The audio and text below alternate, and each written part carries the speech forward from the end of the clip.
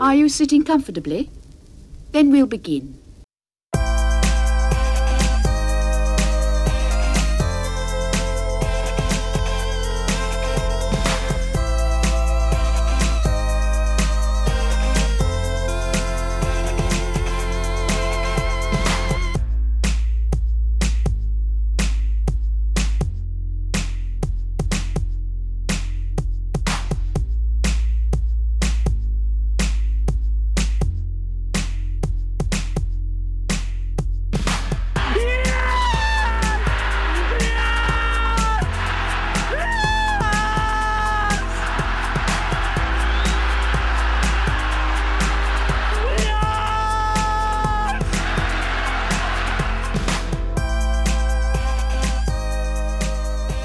Hello everybody, and welcome to this week's episode of Glory Days of Gold.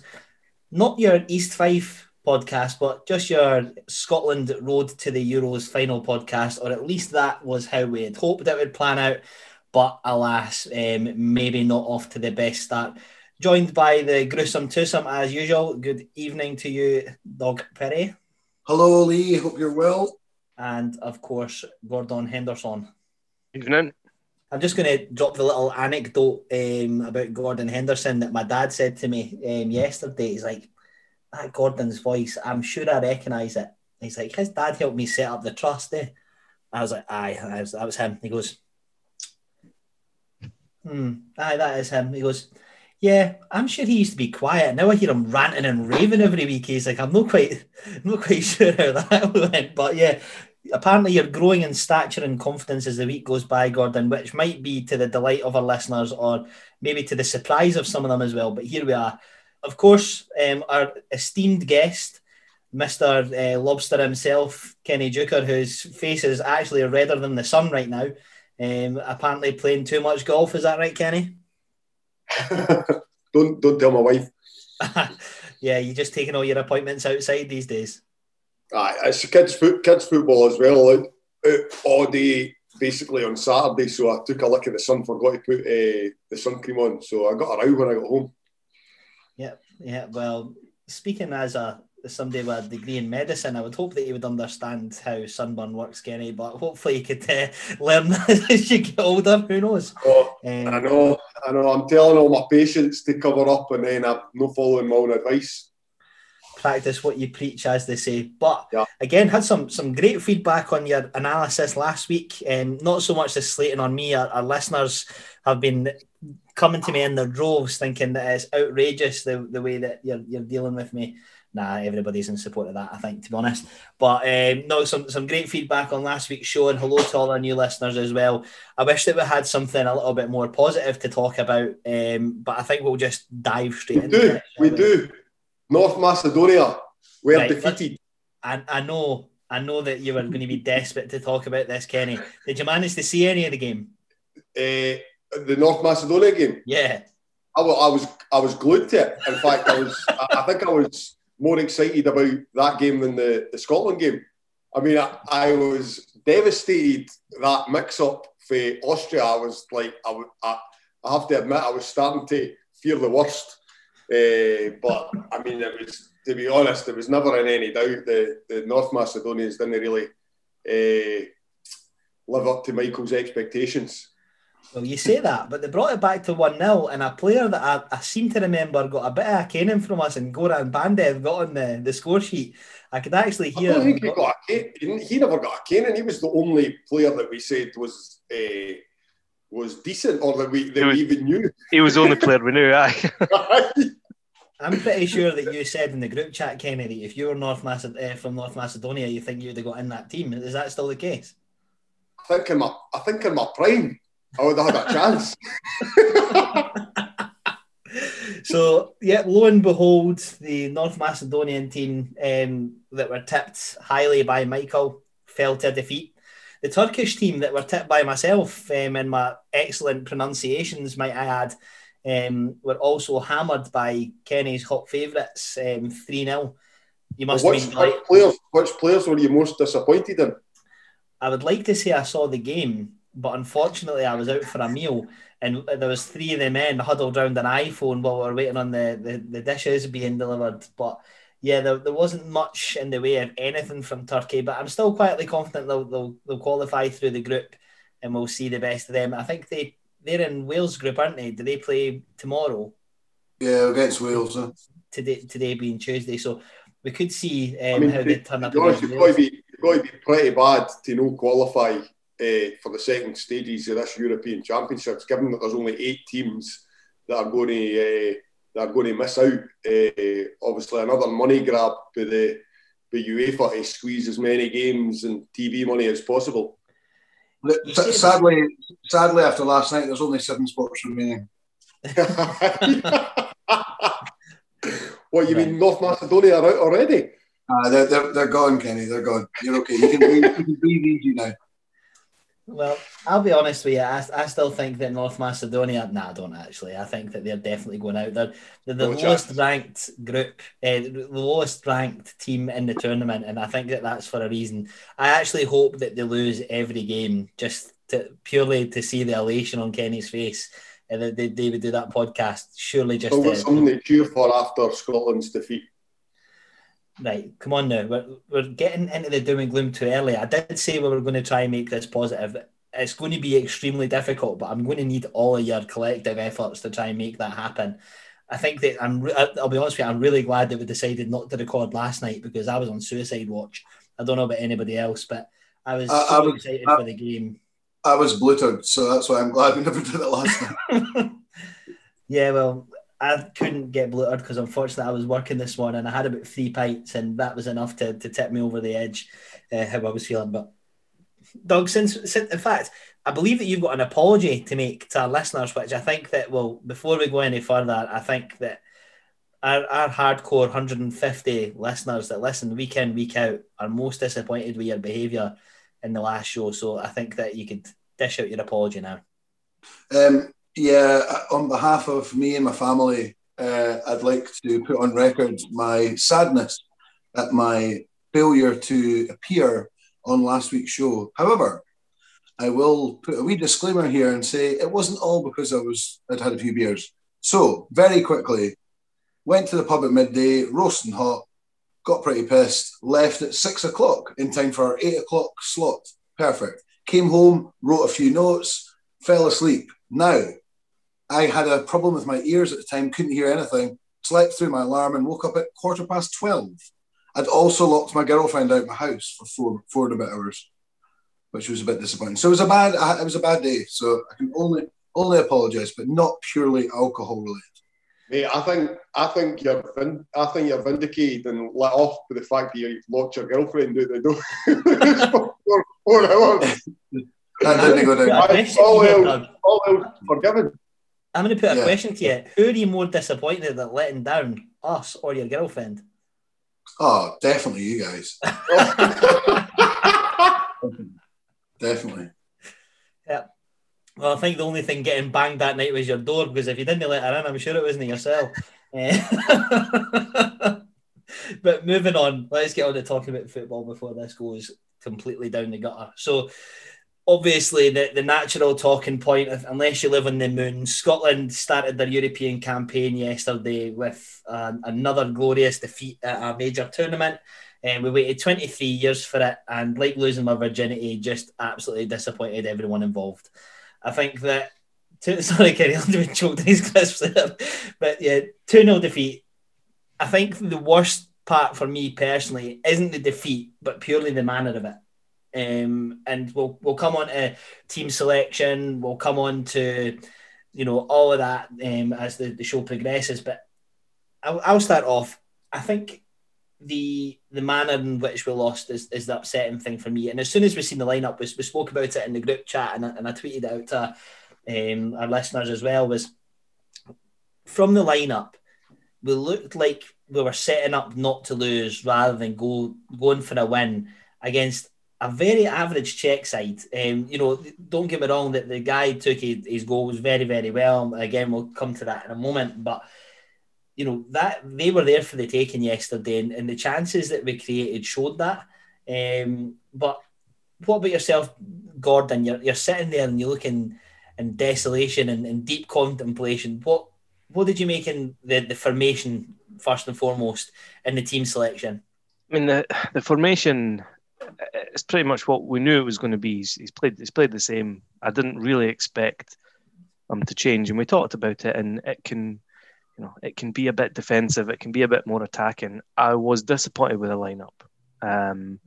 We talked about this a lot. I wanted Billy Gilmour in there. I think, he's a very good player. He's potentially the most talented player we have, and he wasn't playing. I think yesterday really highlighted that Stephen O'Donnell, I don't think is good enough at this level. I think he made a mistake for the first goal. I think generally he didn't play very well. Him running into Ryan Christie as he was almost through in goal.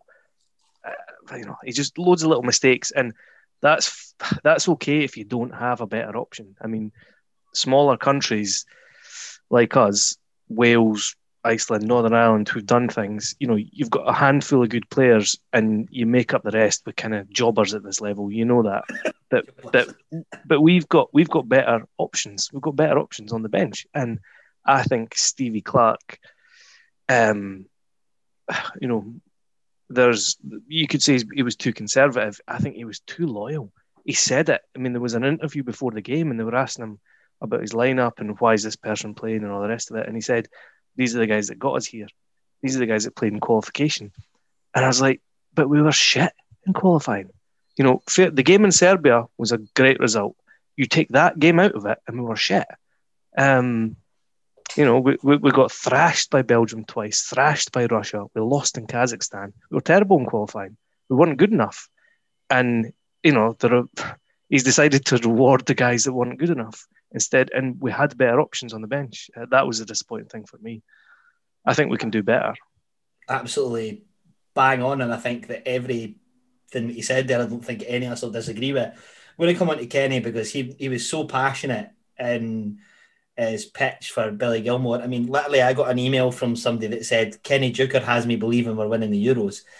So I think that was showed how the passion emanating from Kenny worked. But there's a point that I'm going to make to you, right?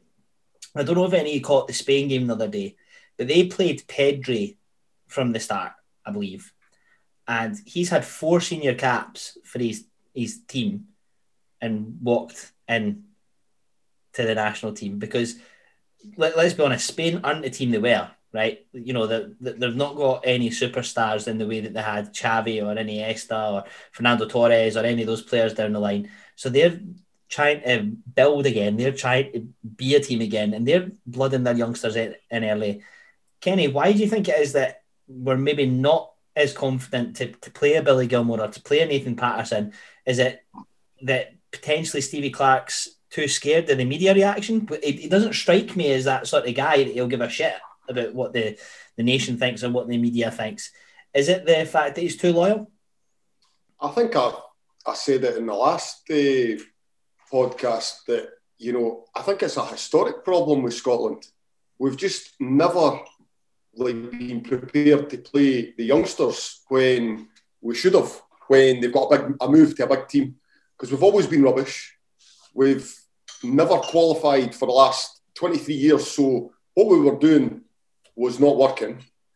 We've got in through the back door, really, to this Euros through the Nations League. I mean, the standard of the opposition that we were up against compared to what you find yourself up against in the actual qualifiers.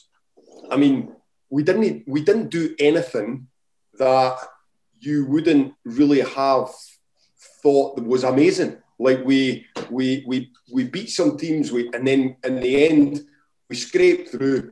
I mean, the Serbia result on its own is great away from home, but like you say, some of the results in the actual qualifiers were terrible. Like Kazakhstan.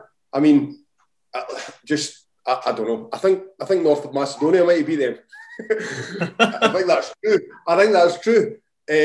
But yeah, I mean, and when you've got a chance, maybe doing something, it's just I think we were scared. I think we're scared. But I mean, see the game in itself. Like I think it wasn't the worst. Like, we created chances. We just didn't have that killer instinct. The difference between the two teams was that class player that scores 2 goals for them. That's the difference between the teams. We just didn't have that. I suppose one of the frustrating things was that the substitution to bring Callum McGregor on. Now, when he brings Callum McGregor on to try and change the game, I'm going to be honest, but my heart sunk. I was still held up a wee bit of hope, but when he brought on Callum McGregor, my heart sunk. And then the first 2 times he got the ball and he passed the ball backwards, my heart sunk even further into the depths of despair as to why he was on, and he was losing the ball. He's not quick enough. He's physically just no a player that when you're playing in a team that's no better than everybody. I feel as if he's great for Celtic because they are far superior to anything that he plays against. So he gets on the ball, he's got time. He's not got that international level, and you saw him a few times. He's on the ground trying to slide tackle and get a wee toe on it. It's just no at that level. It's just no good. It's just no good enough. Whereas we've got somebody on the bench there that's run the show. Let's be honest, Billy Gilmour's run the show against top players, and we've watched him run the show and look like the best player in players that have won the Champions League. So it was so disappointing. But the actual game, I just felt that it was finishing on a wee bit of luck. Do you know? I watched the Portugal game there. I'm like, this actually would be a good result for Scotland, because if you end up with a draw there in that group, you're thinking France have just taken the lead. France, Germany, Portugal draw with Hungary. There's maybe not going to be a lot of points for the third place team in that group, and you're thinking, that's a chance. But then they get a lucky deflection. Are Scotland ever going to get that? No, we're never going to get something like that. We never get the rub of the green. Just like McTominay breaking into the box. I mean, some of the penalties that I've seen in the Premiership this year and on VAR and all the rest of it, that I'm not saying that's a penalty, but it's a stonewall penalty given what I've seen in the Premier League the last year. Yeah. I just didn't get it. Belgium get the rub of the green against Russia. I still didn't understand how that's no offside. I just didn't get that. But Scotland, we're never going to get the run of the green. Like that, Jack Henry was getting pelters. I think it was a bit naive. But let's be honest, the shot's been blocked. It could have ricocheted anywhere, into the stand, wherever. It ricochets right into the boy's path. He doesn't have to break stride. And what Marshall's doing where he is, I don't know. But the chances of it ricocheting, it's just typical bad luck. It's typical Scotland when we don't get the rub of the green. But I suppose that's because we're not in the positions all the time to eventually get that rub of the green. So it just feels as if everything goes against us. But actually, we created good chances. The difference was that striker. He was absolute class and took his chances, and we just couldn't do that. Kenny, you might as well have ended that with, it's shite being Scottish. That's literally all I can hear in my head there. But there's always hope. There's always hope. Always hope. It's going to be glorious failure. We knew this. Aye, but I was thinking about this, right? So there aren't many supporters of any other countries that didn't get the same as us.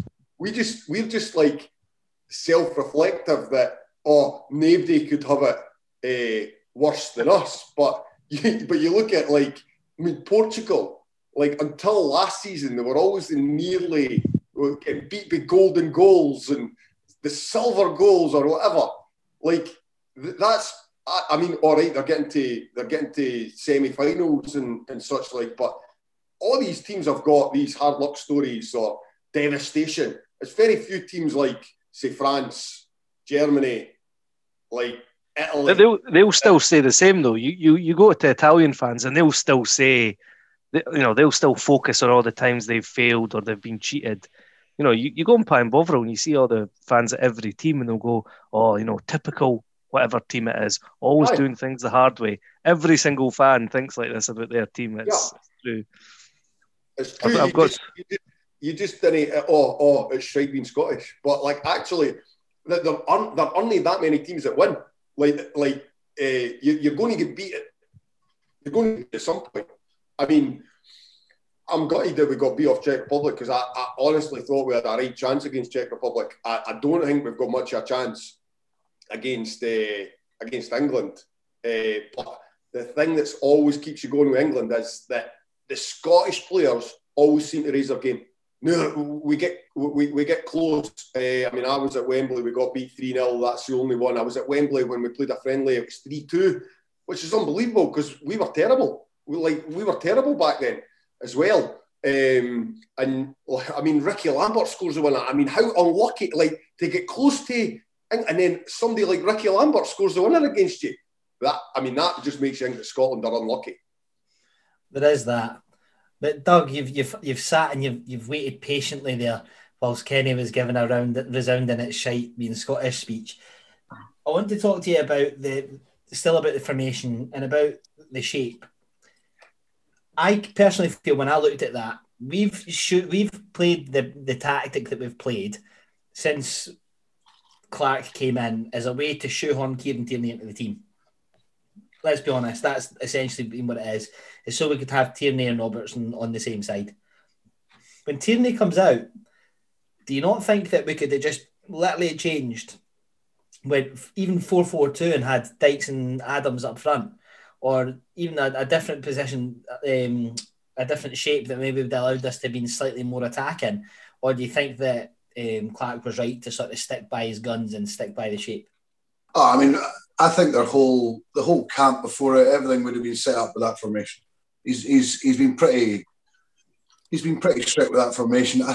I actually felt Tierney being out sort of just seemed to be a wee implosion. So suddenly it was like, I almost feel like he would have set that team up man for man, or who was playing way different if Tierney was playing. It just seemed to, because I'm guessing in training and all that, we've really focused about attacking down that left side, and with that kind of gone a wee bit or a lot less, because you weren't going to have Liam Cooper overlapping Robertson or anything like that, was a big problem. I'm not surprised how he set them up because he's defensive. He's always been defensive. I mean, I was obviously listened to the show when I woke up last week, and I was almost screaming at you all because you were talking about like, oh, we'll play these attacking players, and I'm like, he'll never play these attacking players. He'll never do it. Yeah, and it's like O'Donnell's garbage. O'Donnell's probably, and this might be harsh on the boy, he might be the worst player at the whole Euros. Like, genuinely.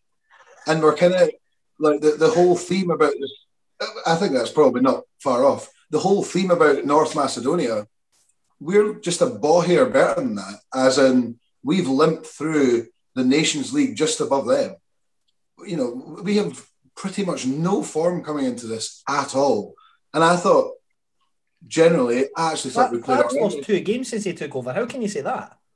Well, because he's not winning games. We're limping through, and we're struggling to beat Israel. We're going through on penalties. We're not. I don't know. We're not going to. He's never going to go out and try and be aggressive and attacking.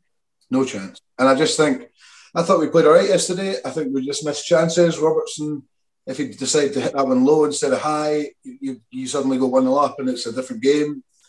And I think, as Kenny said, they took their 2 goals. I mean, Hanley's, it's not like it's a free header. Hanley's, like, when you watch the replay, is like a ball here away from headering that first. It was just a good header. He was somebody yesterday I was actually really impressed with, was Grant Hanley. He was one of the few players to get a pass mark for me. And I don't hold him in any sort of low regard for any of the goals that went in, because I don't think he could have done anything. I actually thought he was one of our 3 best players yesterday.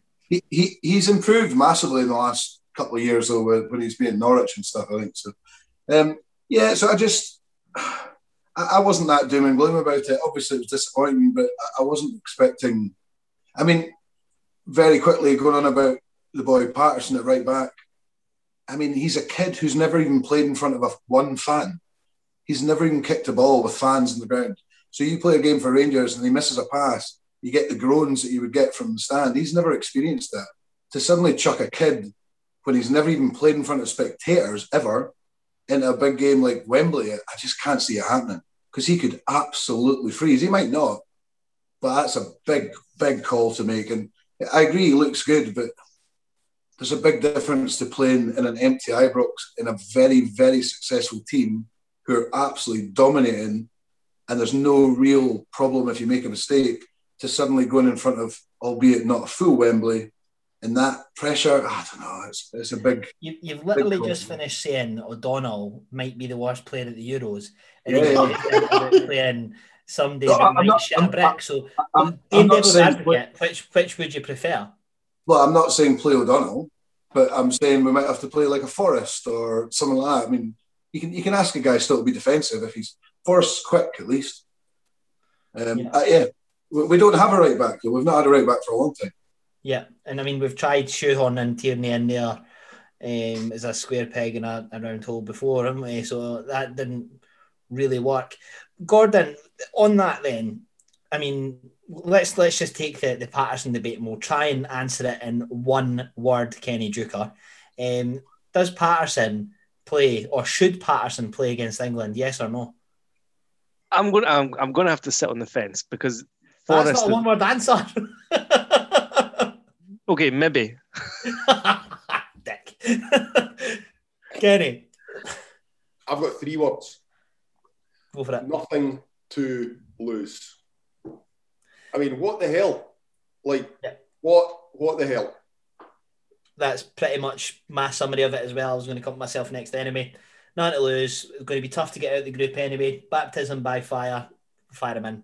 We've got to be bold. We've got to be ambitious. If we have this attitude, this kind of defeatist attitude of, oh, they're better than us, and well, we're never going to go there and beat them. It'll come true. We might not beat them anyway. We're probably not going to beat them anyway, but we certainly won't beat them if we don't go there with a bit of attitude and a bit of aggression and a bit of ambition. I'm losing sleep at the thought of what Jack Grealish is going to do to O'Donnell. Genuinely, that really worries me. We're not going to play all of those ways that you've just said. It's not going to happen. There's no way he's going into England at Wembley and opening up and having a go. We'll get absolutely murdered if we do. No, but exactly. But see if England are going to play a left back, a right back at left back. Like, we need to have somebody that can take him on the outside. We need to take that as a potential weakness and go do, like, we need to attack the right hand side. We can't attack the right hand side with Stephen O'Donnell. We can't.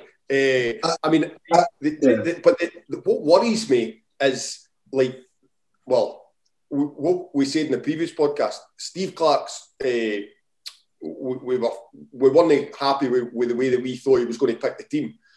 But it was even worse with the substitutions, like putting Callum McGregor on when you're chasing the game. He moved McTominay into centre half. It was almost like, I'm going to keep McTominay on the pitch. What's the point in playing him? Like, if you're chasing the game, what is the point in moving Scott McTominay back to centre half? He's arguably our best player. Like, he's got the energy. We remove that energy from the middle of the park to accommodate Callum McGregor. What is he actually thinking? Like, that is just not playing our strength. I think I have the answer to that, Kenny. I actually see what he tried to do there, and I'll see if he can agree with me. I think that because of the way that the Czech Republic set up, it looked to me that we moved McTominay in there to have somebody that could pass the ball out for the back to try and retain possession. That's the way that I looked at it from me. He's brought in somebody that's essentially like for like in terms of McTominay and McGregor. That is what he's thought. Right, I can move McGregor in there. Did you say like for like? Like for like. I was. That's what I was raging. I was like, you're 2-0 down, and you've made a like for like substitution. That's exactly the point.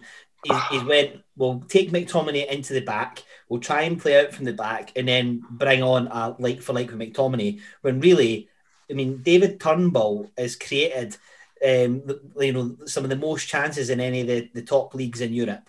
You've got Billy Gilmore in there, who is excellent in his ball retention and makes attacking passes all the time.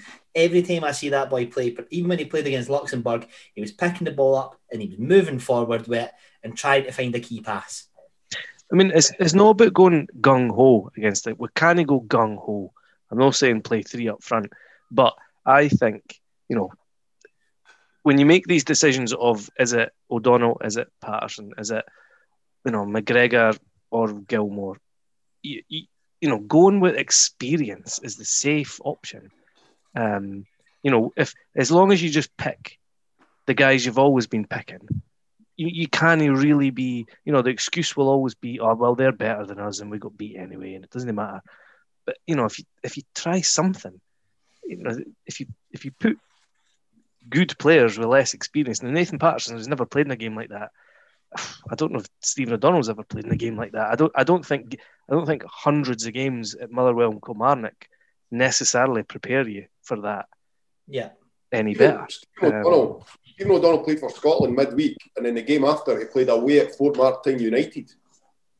And that's the type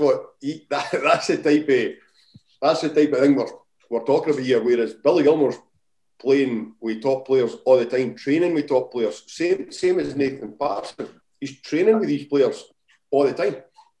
I think for me, we're missing the big key moment from yesterday, which was he didn't play McGinn behind the striker, and he didn't play Che Adams. Yes. Yeah, we've not even mentioned those two in their mistake. That's next on the agenda. I could not believe. All right, we'll just go to it now. I could not believe that he played Dykes on his own. I couldn't believe that. Well, he didn't. He played Christie, but like I've said in the past about Christie, why the fuck are we playing Christie as a sort of striker? He's a banger. Why the fuck are we playing Christie as a sort of striker when we've got Che Adams there? Why not? My ethos that I've been instilled in my work life is if you always do what you've always done, you'll always get what you've always got, right? And what we've done for the X amount of years, we're not going attacking, not going for it, has got us fucking nowhere. Yep. Apart from this tournament by almost default, right? So, you've got John McGinn, who's been absolutely outstanding for Aston Villa as a sort of number 10, maybe a number 8 sort of player that could find pockets of space, have a shot from outside the box, or create something for an attack-minded player. Why he's not playing over Ryan Christie baffles me, right? Absolutely baffles me. With how poor Lyndon Dykes was, even against Luxembourg, I would be looking at that game and how many chances he missed when he's not either in the frame of mind for it or got the ability. I think it was in a mind of defensiveness again, though, because I think he knows that the Czechs are a big team. So for defending set pieces and corners, he's got Dykes at the back as another big lad. Because there's no point in playing a big guy against really big guys, because most of the centre halves will win the headers. So that's what they want. If he's not winning headers, what's the point?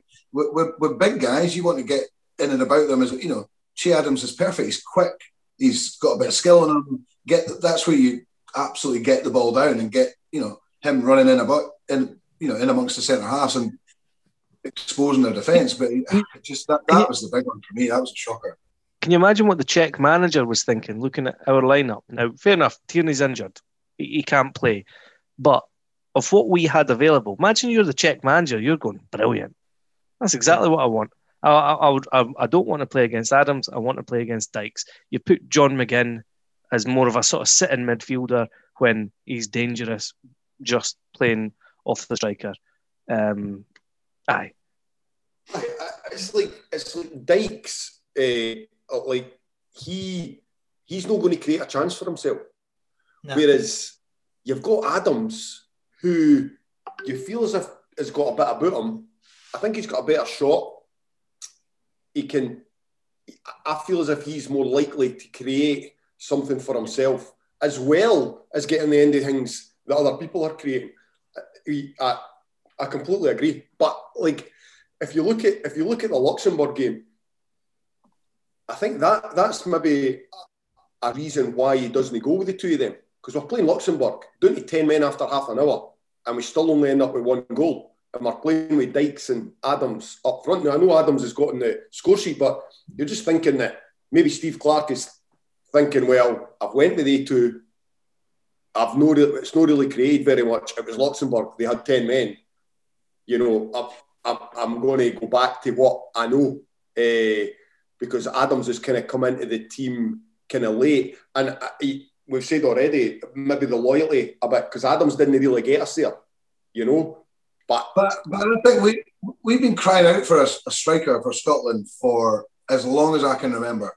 And you finally got a guy who looks like he's got the potential to be a goal scorer. And I was saying to my mate in the pub when we were watching it, when Che Adams signed up to play for Scotland, I guarantee one of the first things he did was looked at the Scotland all-time scorer records, and he's seen it's 30 with Dalglish Law, and he's probably in his head going, I'm 24 years old, I could become Scotland's greatest ever goal scorer. Like, he's got that hunger about him, and I think, but Kenny, you know what it's like because you were that big striker. The tendency is when you're chasing a game and you see a big guy up front is you'll just start lumping it. And we started doing that a little bit. You know what I mean? And we know as East Fife fans, there's nothing worse than having to watch a full season of just lumping it to some big beanpole up front. Yeah. Not that you're a beanpole, Kenny. We can call you far worse than that, mate. But that's so true. It's so true, though. Like, it's true. Like, it's Adams is that guy that you think has just got that wee bit extra about him that, you know, that we're crying out for. And I think against England, they've overlooked him. So he's realised that they are not interested in the slightest in him, and he is going to feel as if he's got something to prove. It is a great game to have him in there. Yeah. Like, no, all the players didn't want to prove something, but there's something there, you know. I could almost lay a case for playing the two of them against England, because I think Dykes could unsettle Mings and whoever is at the back. And you might, you know, if you're playing the two of them at least, but I just think you can't play him on his own. It doesn't work. No. I don't mind on his own. No, I don't mind Adams and Dykes together. Aye. But I think but Dykes at this level is not good enough to play up front on his own. He isn't. Aye. He's not quick enough. Aye, he's not got that. He's not got the pace. Like there are like myself. There's very few strikers that are, though. You know, there's not that many strikers that are good enough to play the one up front. It's a tough, very, very hard position to play. No. Very hard. You look at a guy like if you've not got a lot of the ball, you're not getting a lot of the ball. Exactly. Yeah. I mean, but like Jamie Vardy, as an example, is the perfect guy to play up front of his own because he'll buzz about the back four. It's almost like, I can't even really say this, but Kenny Miller, when he played for Scotland up front of his own, was really good at it. Yeah. He would literally, the back four would be like, they've had one up front and I feel knackered after this game because this guy's been all over the shop. That's the sort of play you need if you're playing one up front. Not a big guy. Somebody who's no mobile. If they're no mobile enough, one up isn't working. It's not working. Mm-hmm. I'm going to say something here, right? That I kind of got daggers when I said it in my uncle's pub yesterday. But do you not think yesterday was crying out for a fully fit Leigh Griffiths? Because there was a couple of chances that fell in the box that I just think that a finisher, because he is a finisher, right? He's not somebody that I would say that we could play on his own, but you know, the chance that fell to Dykes yesterday when he side-footed it, if a finisher gets that, that's a goal. Yeah. You know, somebody like a Leigh Griffiths smashes that top bag. You know, somebody like a James McFadden smashes that top bag. Yeah. I mean, a fully fit Leigh Griffiths would be brilliant. Yeah. And he's getting into he's getting for a long time, was he? And that's the issue. Yeah. I mean, the issue is I fully fit Leigh Griffiths was not an option. Yeah. No, I didn't. I mean, I never for a second asked for him to be in the squad, to be honest. I didn't want him in the squad. No. What was that? You've got to go back 4 or 5 years for Leigh Griffiths. We were thinking about Leigh Griffiths 4 or 5 years ago. He's not really, he's not done anything in the last 3 or 4 years, except for like take time off. And he never really scored any goals for Scotland apart from those 2 free kicks. Yeah, really. You know what I mean? And that was when he peaked. He peaked then. He was flying at that stage. he had a really kind of hot streak of a season, and I think he scored those goals kind of at the end of that or during it, and he's never really recreated it. I mean, that player, if I could have a fit Lee Griffiths on form with the ability he has, he's in my Scotland squad all the time. I maybe didn't mean Lee Griffiths per se, but a Lee Griffiths type player. Chris Boyd, for example, finisher. Inside that box, smashes that. I mean, Adams would have scored that chance as well. Yeah. And that's the issue is I felt like I was watching Dyke's movement yesterday, and I actually felt like his movement was good. Like he seems to peel off defenders, or he makes himself available. But there's too many times yesterday that I just felt like it was an ability thing. His movement, see the one that he got to the front post, and he actually just got too much on it. The movement was brilliant for that. Like I mean, I like him, but like I just feel as if he just didn't get the rub of the green. He's on form. He scored 7 goals in the last 10 games, as you know, of the season in the championship. He is on form. I feel as if the criticism of him is a bit harsh, or just maybe the way that the team's set up with him. It's no helping him. I think him starting and Adams sitting on the bench makes it worse, because I think people want Adams on, and if it's Adams and Dykes together, that's fine. But I think when Dykes plays and Adams is sitting on the bench, I think some of that kind of criticism goes towards Dykes, and maybe he's not a bad player. He's not a bad player. I think when he set up Adams in the last game, so that they and it's one game they played together. So you go with something and hope that the understanding, develops, and you get that understanding. Like, it's hard at international level to get that, but I feel as if you probably should have stuck with that. I mean, Ryan Christie's come in for nowhere, really. It's just frustrating. I mean, this is the thing. Like, is Ryan somehow in his mind he's thinking it's safer to play a kind of midfielder up front than it is Shea Adams. But I don't get that at all. What is Ryan Christie offering you defensively that Shea Adams can't? Imagine Ryan Christie was at Southampton. There's no way Ryan Christie plays in front of Shea Adams. No danger he plays in front of... Like, it's the same London Knights. No way he plays in front of Shea Adams. They're not even comparable. Like, it just seems as if, Clark's got the idea that these players got us there, and he's going to stick with them. But it's so frustrating, because we are looking at players that aren't really comparable, and the good ones are sitting on the bench. I think you're absolutely right. I think the bottom line is, with that game yesterday, we weren't that bad. And on another day, we would have... I mean, a draw, there's no way anyone in that stadium or watching it anywhere thinks a draw there would have been unfair. Yeah, I mean, it wasn't a 2-0 game. No. And Clark said it afterwards, we just weren't clinical. We had chances and we just didn't take them. And that's the same with any team in the world. If you get your 4 or 5 decent chances and you don't take one, you're going to struggle getting anything out of a game. It's as simple as that. I mean, my worry before the game, Clark did an interview and he was saying about how it's not a must-win game. A draw in the first game is a really good result, sets you up. And I hate the sort of negative approach, and that's what Clark is. So you kind of just have to accept that. If he's your manager, you're not going to be expansive. You're not going to take risks. I don't think. Well, speaking of risks, I'm going to move on to one more subject about the lineup yesterday, and then we'll move on to a couple other topics.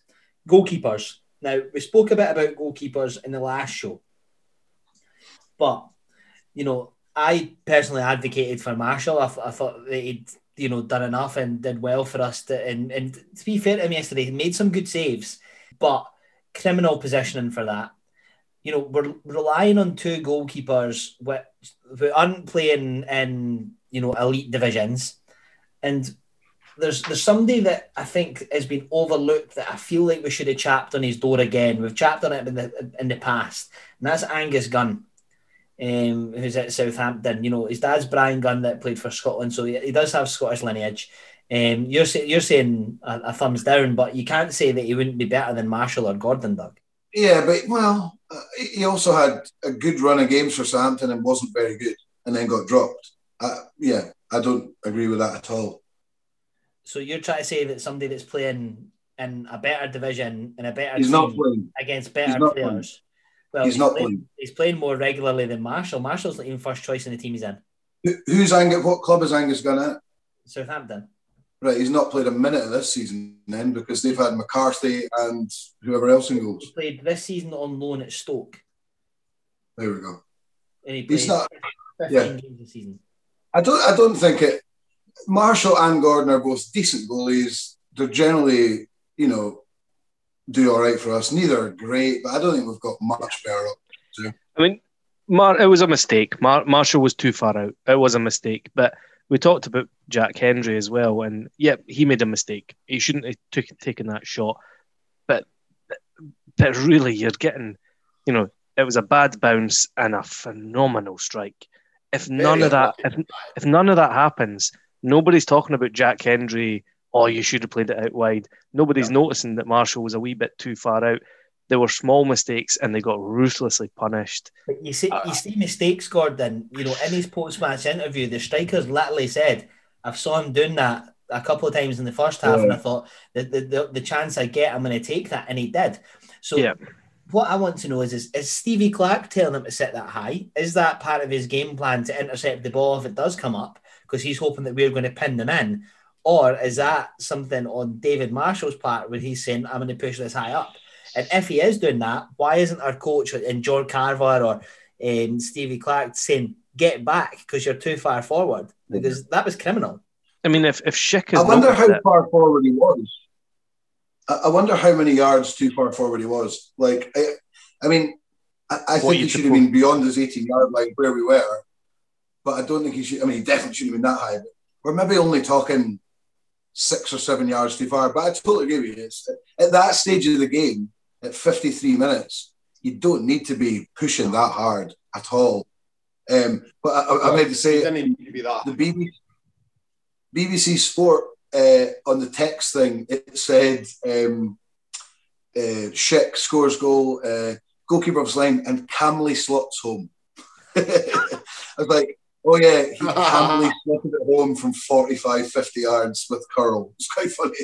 That makes it sound like just the easiest goal in the world. It's just stock phrases on the BBC. Yeah, they've just got the same 4 or 5 phrases. It's quite funny. Copy insulting way to describe that goal. So, but I don't know what I'm sure I'm sure goalkeeping coaches and all the rest of it have got. I'm sure there's a wee list of things. When this is happening, you kind of sit here, and this is the level you're supposed to be out at. Now, if Schick has noticed that Marshall is constantly too far out, it should be the kind of thing that somebody a Scotland coach is picking up on. So I can only assume that they were pretty happy with him being that far. Because if they weren't, if Schick has noticed it, then it's happening multiple times. And if it's happening multiple times, the Scotland bench has seen it and they've not said anything. Who's Scotland's goalie coach? I have no idea. Let's find out. Nothing that quick. Google won't help. So see what you're saying about Angus Gunn. The problem, you're clutching at straws there, I think. But the problem is that we didn't have anybody. There's nobody.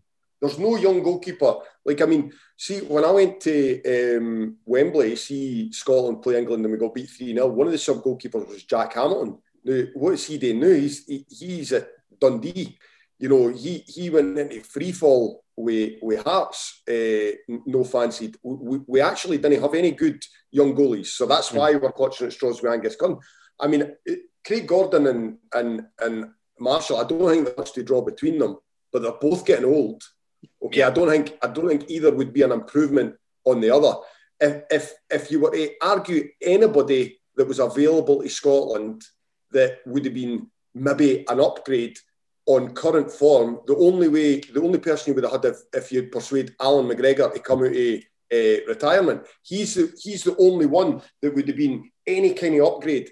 And it wouldn't have been right No. to try and get him out of retirement. That would have that wouldn't have been good for the squad dynamics for a start. And the potential gain for that wasn't worth it. So they are, the two of them, there's not much between them, but they're the best we've got. Yeah. And the worrying thing is that they're getting older and older and older. And there isn't even anybody that looks like on the horizon to take over. But I mean, I suppose we're getting off topic a wee bit. And here and now is the more important. But we are struggling. We've always struggled for a goalkeeper. We managed to get a Scottish granny out of Neil Sullivan, and we've always kind of, Craig Gordon was the kind of most consistent goalkeeper that we've had for a sustained period of time. And then he struggled with his injuries. Well, really, I think always struggle is a bit harsh when you think of the keepers we've had in Jim Leighton, Andy Gorham. We have had reliable, good goalkeepers for a long time. And like you say, in latter years, with McGregor, we've had Gordon, we've had David Marshall, But you're right in what you're saying, that our keepers are getting older. And I mean, really, the only sort of goalkeeper I can think of is Paul William Kelly. That's young and playing okay, but I mean, I think he's being touted for a loan move to Dundee United or Motherwell in the summer. So there's nobody at an elite level really, and that's why I threw the Angus Gunn conversation in there. But look, let's move on from that then. There's something that I've written down to discuss, and Doug posted the video in the group chat yesterday, and everybody's singing and being happy at the end of the game. And that irked me a bit, as you could probably tell from my response in the WhatsApp group. And it goes down to me it's the mentality of the Scottish national team as a whole for me, the lovable losers. We're just happy to be there, take part. Everybody wants to be friends with the Scottish people when we play abroad. We're all giving everybody our See You Jimmy hats, all that nonsense. For me, that is a major part of where we are as a nation in terms of football, because why are we celebrating it getting hammered by a bang average team just because we're there? And it just begs the question, are we at times, now I say in the last 23 years that we've not been there, but are we at times just happy to be there? Yes. I was absolutely delighted to be there. We've waited 23 years to be there. We should be happy. We should be happy to be there. We should be happy to be there. Yeah, but we shouldn't just. But now you can make this argument that what we do or what fans in a pub do or what fans in the ground do doesn't really matter, right? But I agree. I think basically as a country and as a footballing country, we have got this kind of attitude. Now I'm not a psychologist. This is just a bunch of shite for me. But I think it's like a defence mechanism. I think if you go back far enough, when we had properly good teams, this was before I was born, but 1978, you hear about that we had huge confidence. We thought we've got a great team. We're going to go to World Cups. We've got a chance of doing it. And we got humiliated, basically. And I think what we've done, basically as a country, collectively, since then, is form this kind of defence mechanism that we're shite anyway. It's, us just turning up and maybe getting beat. Getting beat by a good team by 1 or 2 goals, that's fine. Just getting to a tournament is fine. Doesn't matter if we do anything when we get there.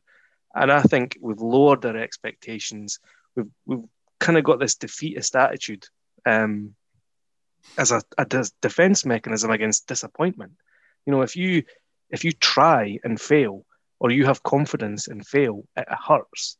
But if you are kind of defeatist, it's just what you expected. It doesn't feel so much. And I think, I really do believe, as a country, we've just developed this attitude and we need to get rid of it. I mean, you look at countries that have, smaller countries than us that have done something.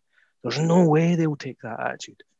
You have to have this attitude that you have to go on, you have to go and take people on. That, it doesn't matter if they've got more people or more money or bigger players. You have to go and take them on, and you have to have that confidence. Now, you're going to fail, we'll lose matches, and it'll hurt.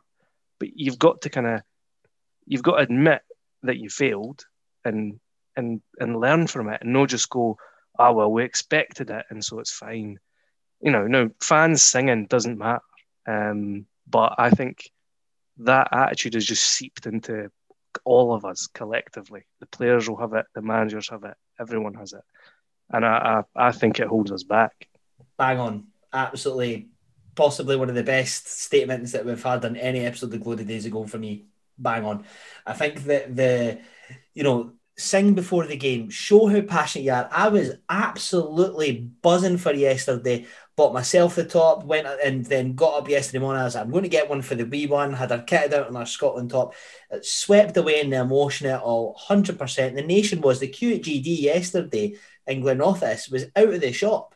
You know what I mean? Everybody was in there buying a Scotland top. Everybody that I walked past in, the village that I live in, were all wearing Scotland tops, tooting horns as they were walking past each other. I was absolutely on a feeling that I'd never experienced before because, of a history of supporting shite teams. I've never been at a position like this before. And, you get to the game, you get the disappointment, and I get that I was probably, over emotional because of what had happened, but equally to behave like that after the game, and it wasn't just yourself, Doug, so this isn't an attack on you. I've seen it all over my social media. It's almost accepting of the fact that, oh, well, fuck it, we're just happy because we've qualified. And I just don't think that that's the right mentality. I'm not saying that we'd be English people and we start beating up grannies in the street or anything like that. That's not what I'm saying. I just want us to take a bit more pride in ourselves that, no, you want to know what? That isn't good enough. We're not accepting that, and we better fucking fix it for the England game. That's the attitude I want us to take. Sorry for my podium stance there. But what? Yeah, you're totally right. Of course, you're right.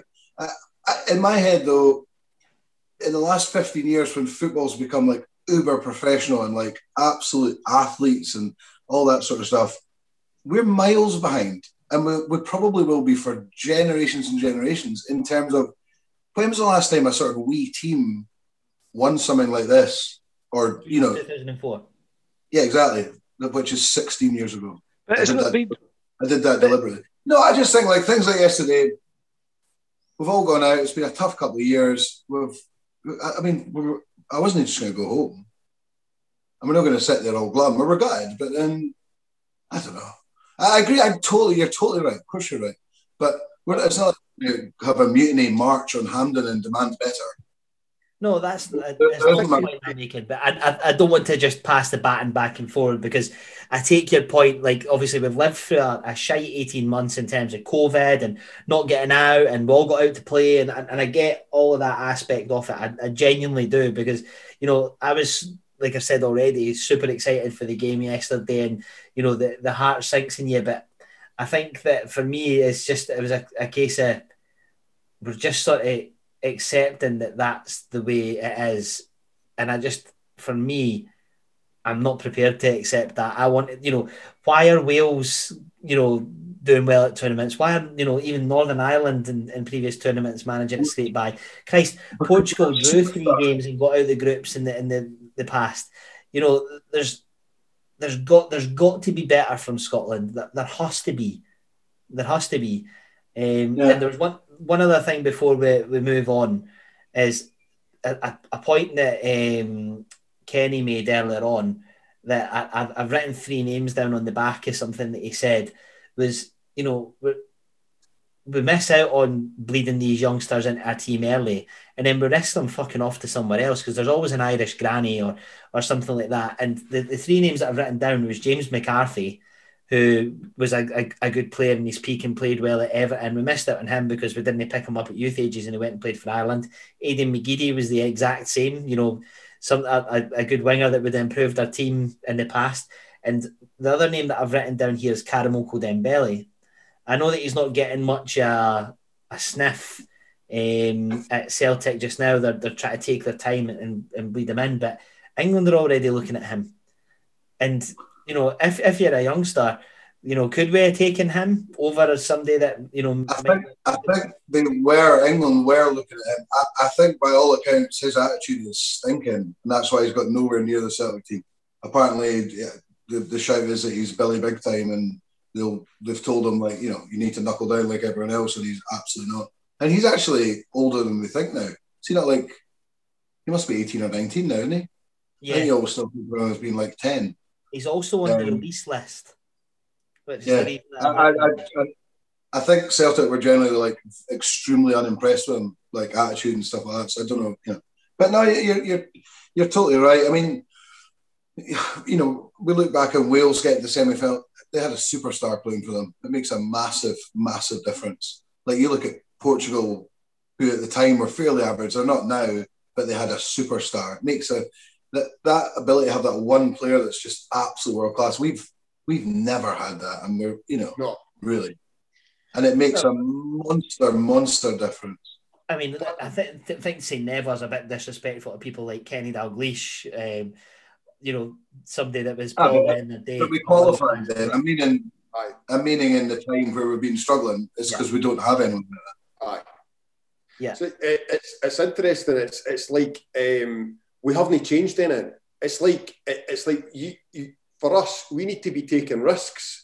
So it's like a few years ago, there was a boy, Jack Harper, who was like held the record for goals with Real Madrid. We should have been like all in, like giving him an international cap at like 16, 17-year-old or something. Like we should have been gambling at that time on things like that. But do you know, I think that we can be better as Scotland fans. Like if I think about like Iceland. So, and not just Iceland, like Belgium, they're obviously a bigger team, but I went to Hampden and took my wee boy to his first ever Scotland game, and it was embarrassing. Like we had like the whole stadium pretty much, and then there was the Belgium section, and the Belgium fans were incredible. They were organised. They added something to their team. The fans were on it the whole game. It was amazing to watch, right? And if you've got fans like that behind you, or fans like us who just like basically fuck about and like criticise when it doesn't go well, and we've not made ourselves better either. And then you've got teams like Iceland. I mean, Iceland, what's their population? 350, 400,000. But their fans at the Euros the last time, how organised were they? They had something. They lifted their team, something incredible. I know there's not that many fans at these games now, but we have to have a look at ourselves. I think we were better years ago. Yeah. But we're just like, there's too much apathy, and like we didn't look at ourselves. What could we do differently? We could get organised and make Hampden like an amazing place. But it's you're absolutely bang on, Kenny, but I think it goes way deeper than that. It's a British mentality is like as soon as something goes wrong, you're just straight on the back. Like I was saying about the boy Patterson, if he'd made a mistake for Belgium, you probably wouldn't hear anything. If he'd made a mistake straight away in that game, instantly, and that's the same in any sport. We're terrible. British, reactionary, I think. In any sport.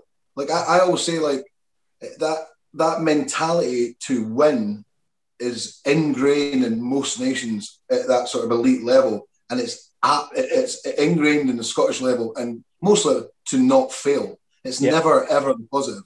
And even in the hiring of Steve Clarke's a perfect example. Here's a guy who's done nothing. I mean, nothing as a manager apart from do one good season with Kilmarnock. And he's negative. Everything about it.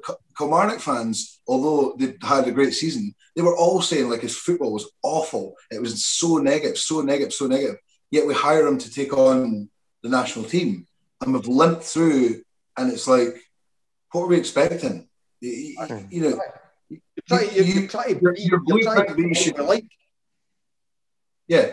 blueprint should be hire a coach that's, whether it's a foreign coach or not, someone who wants to play football the right way under any circumstances. And we might have to accept that it's like 2 or 3 years of transition to get them to where we want them to be. But just that mentality of like, let's play this the right way. We're going to be a positive in our formation.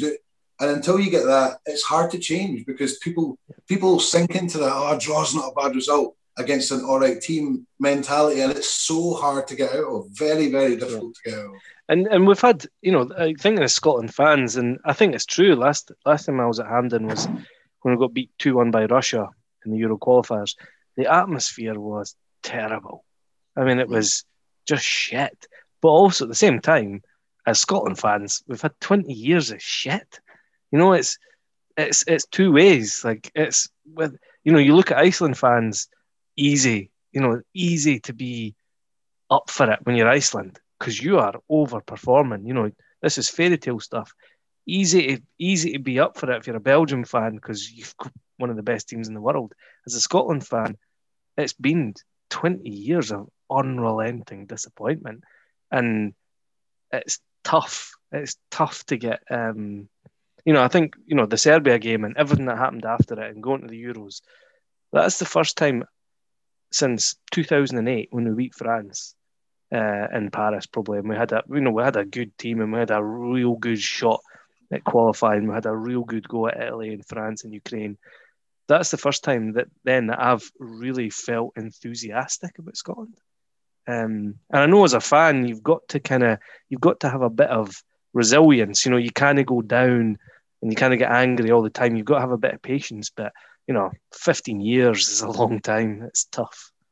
I think that's partly where that came from yesterday, Lee, in terms of I was like, that's the most excited I've been.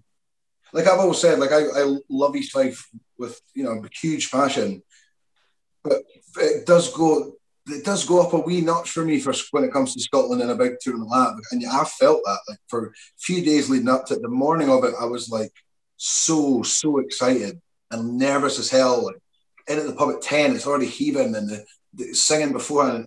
It felt like, oh, we're back and we're going to enjoy this. Feck knows when it's going to happen next. So I just think it's and everyone was pissed. Let's be honest. Definitely right, but I'm going to make a conscious effort to make sure that we don't go on too long for this one. So I'm going to ask two more questions and then we'll call it a night, gents. So I know it's very early on to ask this, but we've talked a bit about Clark, and I think that all our opinions seem to be linear, that we're not going to progress or be progressive underneath him. If you could pick a realistic target, I'm not going to ask you to, and you tell me, oh, Pep Guardiola, that's not what I want. I want somebody that's a realistic appointment that we think that would progress us, and I don't care about their nationality. I'm going to say mine, and I'll probably get slaughtered for it, but I would go for somebody like Graham Potter. I think that the style of football, I know he's won nothing, right? I get that, right? I know he's won nothing. But if you look at the teams that he's had and the style of football that he's played and the way that his teams play, without spending an awful lot of money, I think that he could be somebody that would be great for us. Am I allowed to say something about your pick? Yeah, but you can tell me it's shite. That's fine. No, it's a great shout, but it's monstrously unrealistic. There's no way a young upcoming manager is taking an international job like Scotland. Why would they? Yeah, that's a real problem in international football. Is it's so hard to get someone because guys want to have that day-to-day involvement that they always talk about. And an upcoming manager isn't taking an international job. I mean, I can't think of many at international level who's an upcoming manager. I'm going to back the ball back to you. Gareth Southgate was... Yeah, is Gareth Southgate manager? Don't think he was up and coming. I think. Yeah, he's got to spell in the middle. 80s with Southgate. He was there. He had exhausted his opportunities and ended up as the England under-21 manager. He'd lost job at Middlesbrough and all that. He was a default pick. But he's taken England further than they've been in my lifetime. Because they got an easy draw. I mean, and they have better players than they did, I would say, 6 or 7 years ago, and they got a very kind draw. Substance. They've beaten nobody substance competitively. No, they haven't. Nobody at that World Cup. They couldn't even.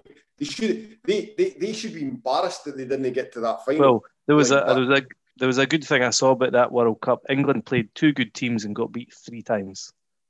Belgium and Croatia. Yeah, right. I know. When you actually looked who they beat, and it was like Panama, Tunisia, lost to Belgium, lost, Colombia on penalties or whatever it was. It's like the only, I think that's that's always been the international football problem. Is it's so hard to get a good manager because nobody wants to be an international manager. There's no. We've seen Scotland in the past. We never seem to get a manager at their peak, right? Because you're not going to get a manager at the peak. All countries are the same, I think, really. I think, England, you pick the best managers, English managers or managers in the Premier League, they won't take the England job. I think Doug's right. Here's an up-and-coming young manager who might take the Scotland job, Stuart Petrie. Oh, fuck off. International jobs are a stepping stone to a club job. And international, and especially the likes of Scotland, it's a stepping stone. Remember Alex McLeish-Binder? Was it Alex McLeish-Binders? Like Birmingham City or something. Aye, Birmingham. I mean, it's a stepping stone. What about Michael O'Neill? Tried. Aye, but I mean, I'm Heather on fire. He's not. But we're not going to get anyone who set the Heather on fire in a club job. We're just not. I mean, Steve Clarke. I think now I'm not in the camp of get rid of Steve Clarke. I'm disappointed with what he's done, and I know a lot of people predicted it. I'm very much like I don't want to criticize someone for something I think they're going to do. I'm like, I was talking to my dad and he was like, he's too conservative, he's too loyal, he's going to pick this team, and I was like, come on, the game's not even happened. And then, he got it exactly right. It will happen. But I'm still sort of, I don't want to be reactionary, because 2 days ago I would have been like, look, I'm not 100% happy, but I'm happy with Steve Clarke. I think there's a job to do. We've got some good players, we've got a bunch of jobbers, and your job is to make a good team out of that. It's not going to happen overnight. It's a young squad. It's a process to make Scotland good enough that we can go to a major tournament and have a real shot at getting out of the groups. That's the job you've got. I've got concerns. I'm not ready to say bin them. But, if a realistic option, if Michael O'Neill gets the sack for Stoke or wherever he is, I'd still take him, because I think the job he did at Northern Ireland is exactly what we need. But you've got better players here. I think you're bang on, Gordon. I think I've always said, as a club football fan, I need to see decent football because I'm watching it every week. As a Scotland fan, I don't really care how we play as long as we get decent results. So it doesn't, because we're not having to watch them very often. So you're just wanting to try and win and try and get to tournaments and stuff like that and then progress or whatever. So I'm a Gordon. I'm not a completely anti-Steve Clarke. I just think we could easily have been doing this podcast on the back of a decent result with the exact same performance, and we wouldn't be saying any. It's just very, very difficult. It's very, very difficult to suddenly transform Scotland from a pretty bang average international team to anything other than that. It's not easy. I'll say in our lifetime. I'll say two other words, right? And this is a sort of just stoking the fire. Sam Allardyce. No chance. No. Well, No chance. you're saying there that you're not interested in us being a good side to watch, but it's something that makes us hard to beat. Is that not Sam Allardyce's mantra? Yeah, but he's an arsehole. He's a massive, big, fat English arsehole. That's why I don't want it. Apart from the English part, Doug, we could be talking about you. Tell us what you really think, Doug. Yeah. He's a corrupt bastard as well. Fuck him. He's a checkbook manager as well, right? Which is exactly what you don't, if you're a manager whose strength is signing players, you can't be an international manager. Told you I was going to stoke the fire. That was easy, wasn't it? What about yourself, Kenny? I've said it before a few years ago. I would have Stephen Presley as the Scotland manager. Like I worked with him at Falkirk, and he's never had a big job, but he's been in Scotland. In Scotland, I would take him. Been constipated for 10 years now. There's two things that really upset me about that. The fact that he said he's never had a big job is he just had diarrhea and two is I think Gordon's won an award this show for having the best shout, but I think that could be the worst. I wouldn't let Stephen Presley run a bath. Do you know my problem with Stephen Presley, Kenny, is I just couldn't listen to him do interviews because he tries to sound no. That kills me. John Hughes is the other one that's bad for that. He would just suddenly put on this pretend I'm not a thick as mince guy, and it sounds so bad. So at least Clark can speak, albeit quietly. Steve Clark, I was 100% behind Steve Clark. What he did at Kilmarnock is exactly the job he needs to do at Scotland. Now, it's going to take longer, right? If you're a club manager, you're working with them every day. International manager, things take time. But the job he did at Kilmarnock is exact, you don't have as good players as your opposition. You can't go out and sign better players. You've got to make something good with what you've got. And it doesn't matter how you do it. It just matters that you do it. That's what we need. And there will be setbacks. There will be disappointments. I think Clark has got to improve. I desperately want him to change his attitude towards the kind of loyalty that he shows to some of the players.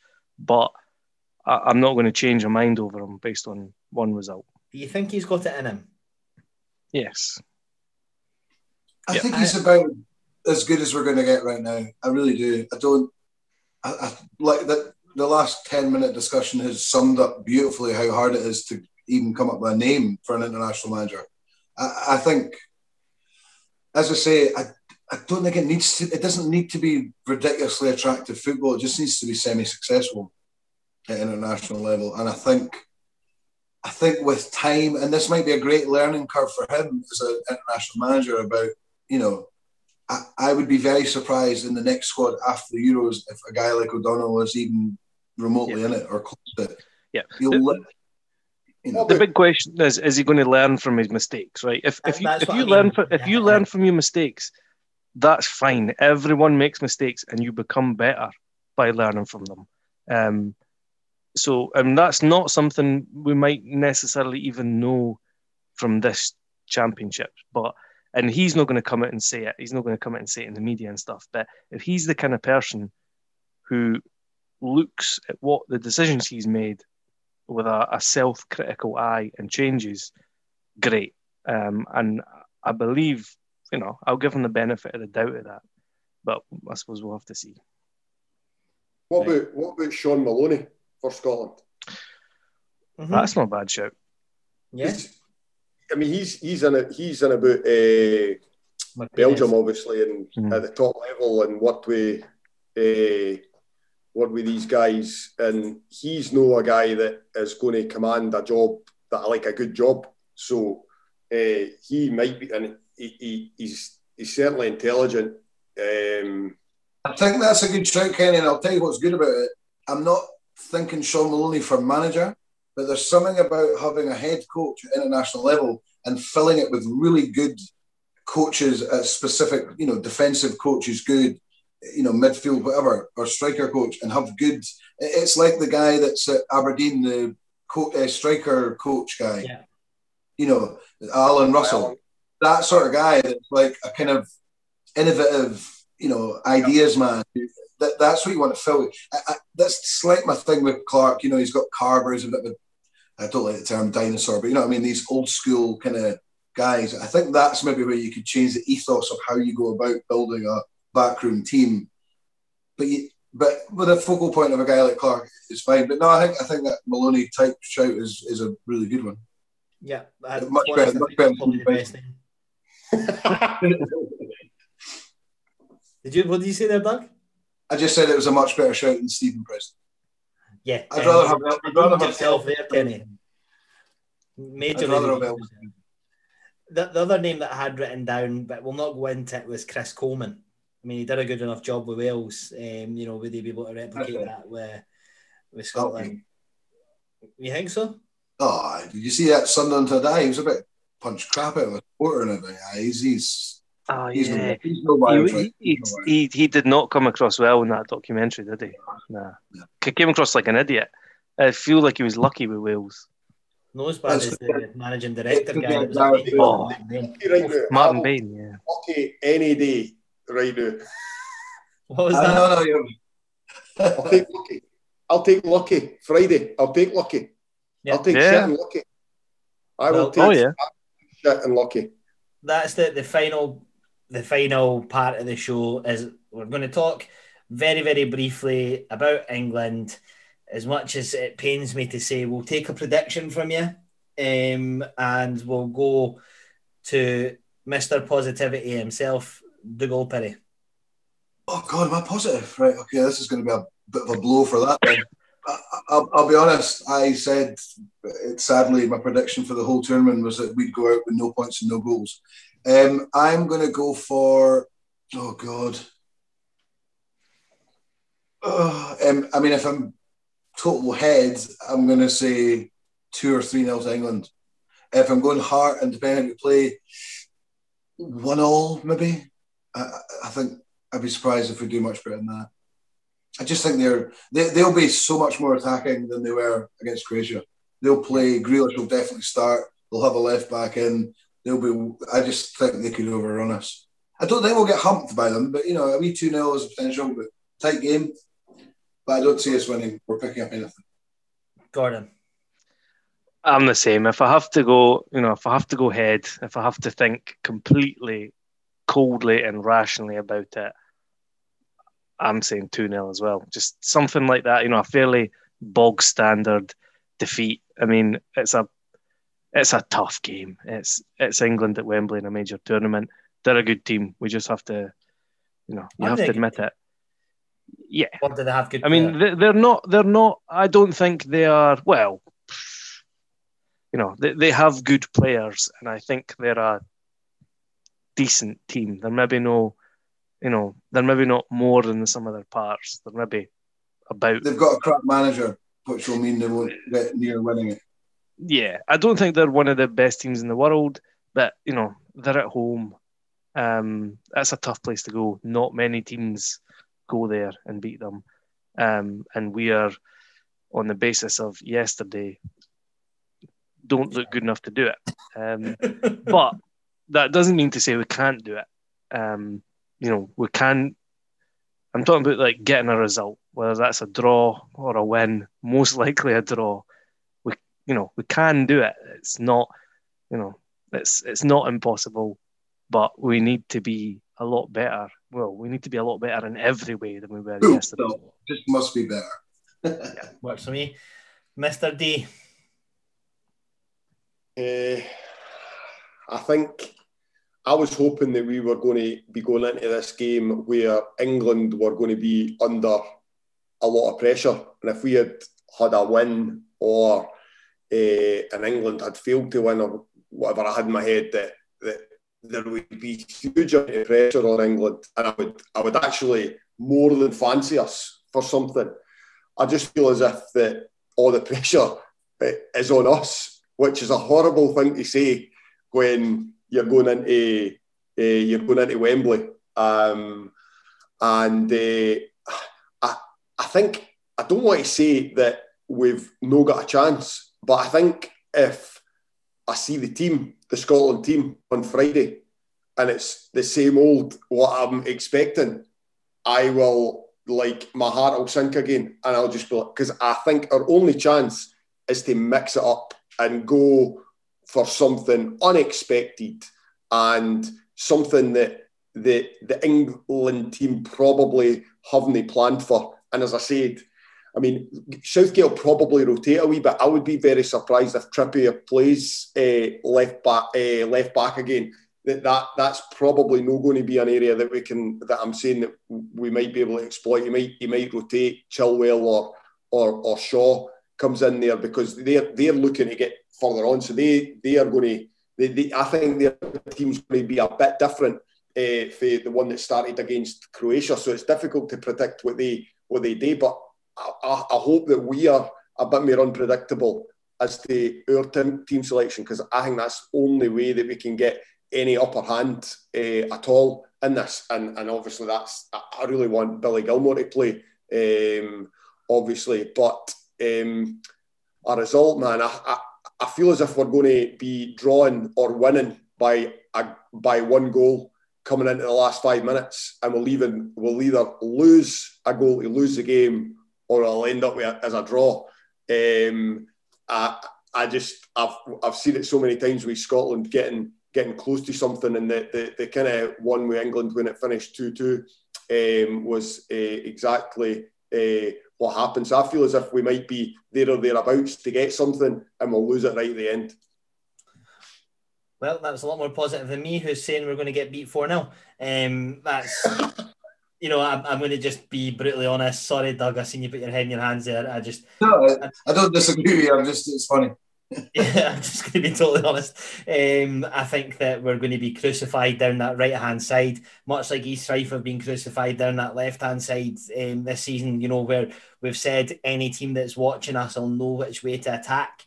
That's what's going to happen. Like I say, you're probably going to see Sterling or Grealish probably switching sides to take turns and absolutely beasting O'Donnell. So I think that we've got a lot of pain coming on Friday as far as I'm concerned.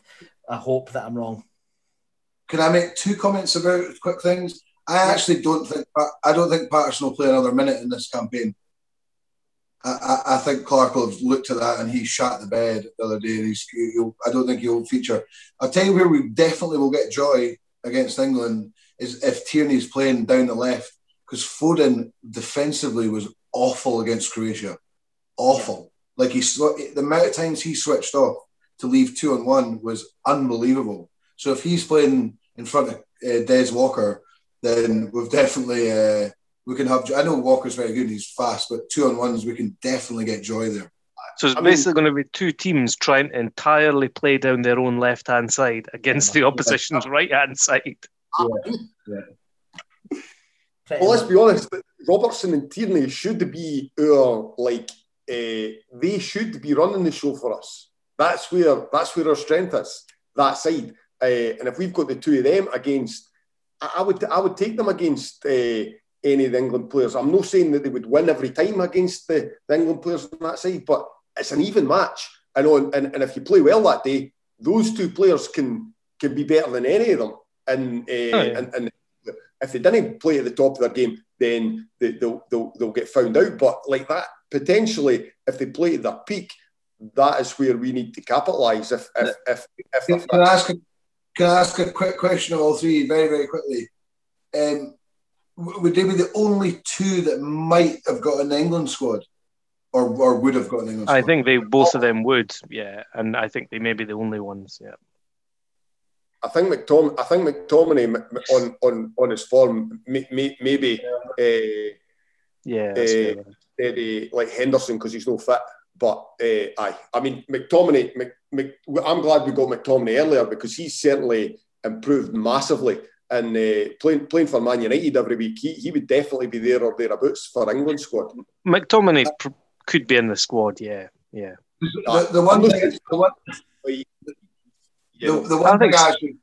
one thing I thought from yesterday's game was just how classy Robertson looked. Like he just looked one of the best players on the pitch. I mean, Robertson walks into the England team. Yeah, he does.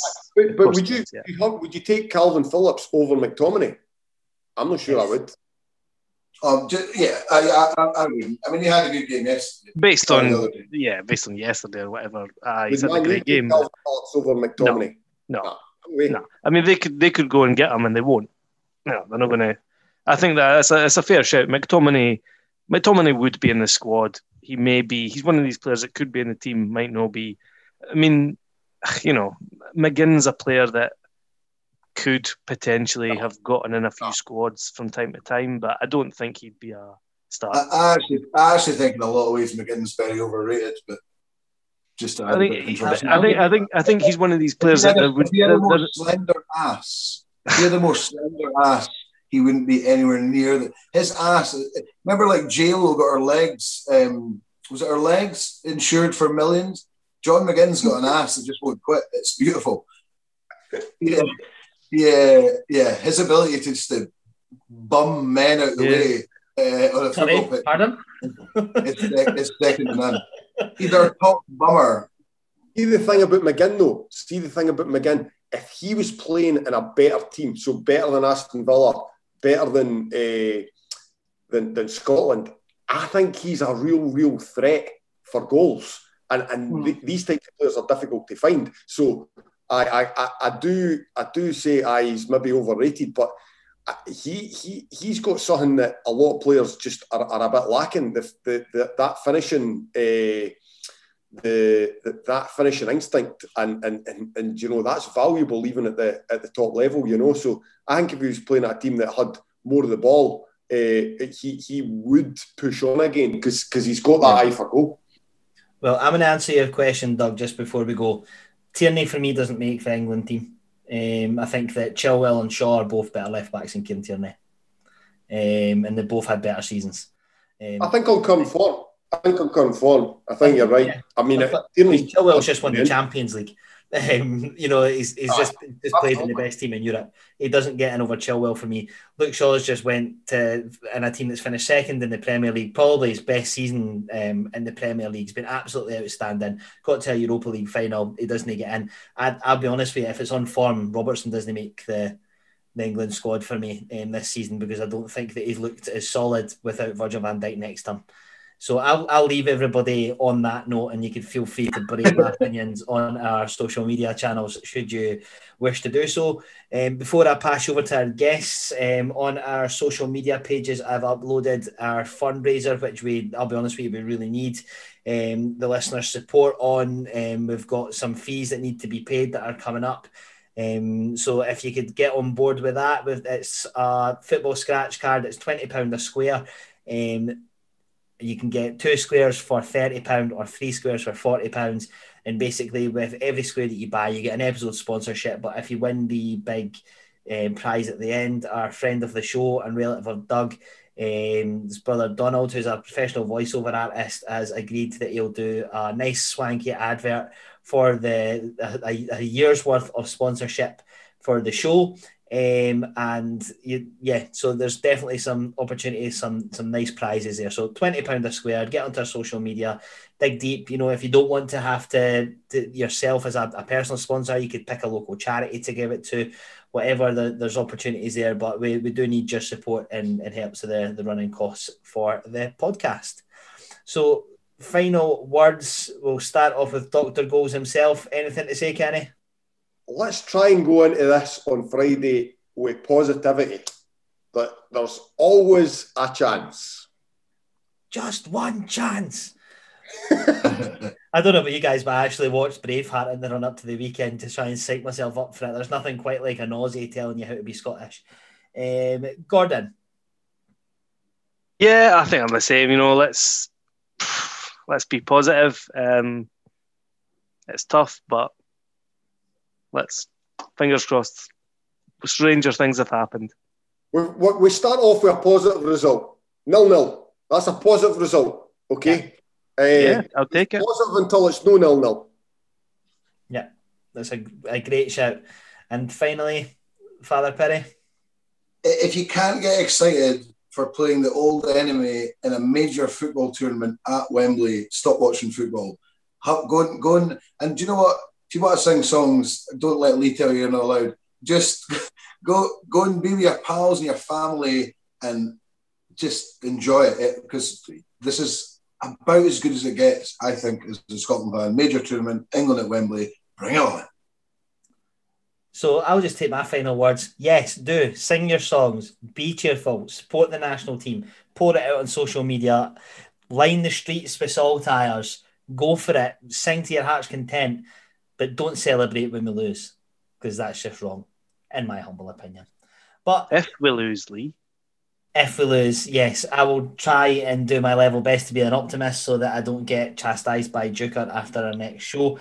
He's actually behaved himself today. He's reined himself in and slagging me off for an entire show, and which must be a record. So thanks for that, Kenny. You've really not let me have it in this one. I think that the result in midweek was obviously painful enough that you've managed to let me away with it. So until then, until our next show, we're hoping to get this one out to you guys on Thursday. The England game will be on the Friday, and we'll aim to record that on Saturday, Sunday night, depending on everybody's availability, and have that out to you before the Croatia game on the Tuesday. But thank you so much for listening, and thank you so much for your continued support. Until then, take care, stay safe, and come on, Scotland.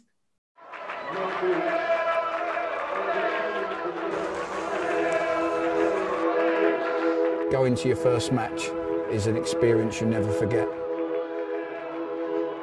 The atmosphere of what's going on around the pitch looks beautiful, and you always look and go, wow, I'd love to play here one day. If you get the bug, it's going to stay with you for life.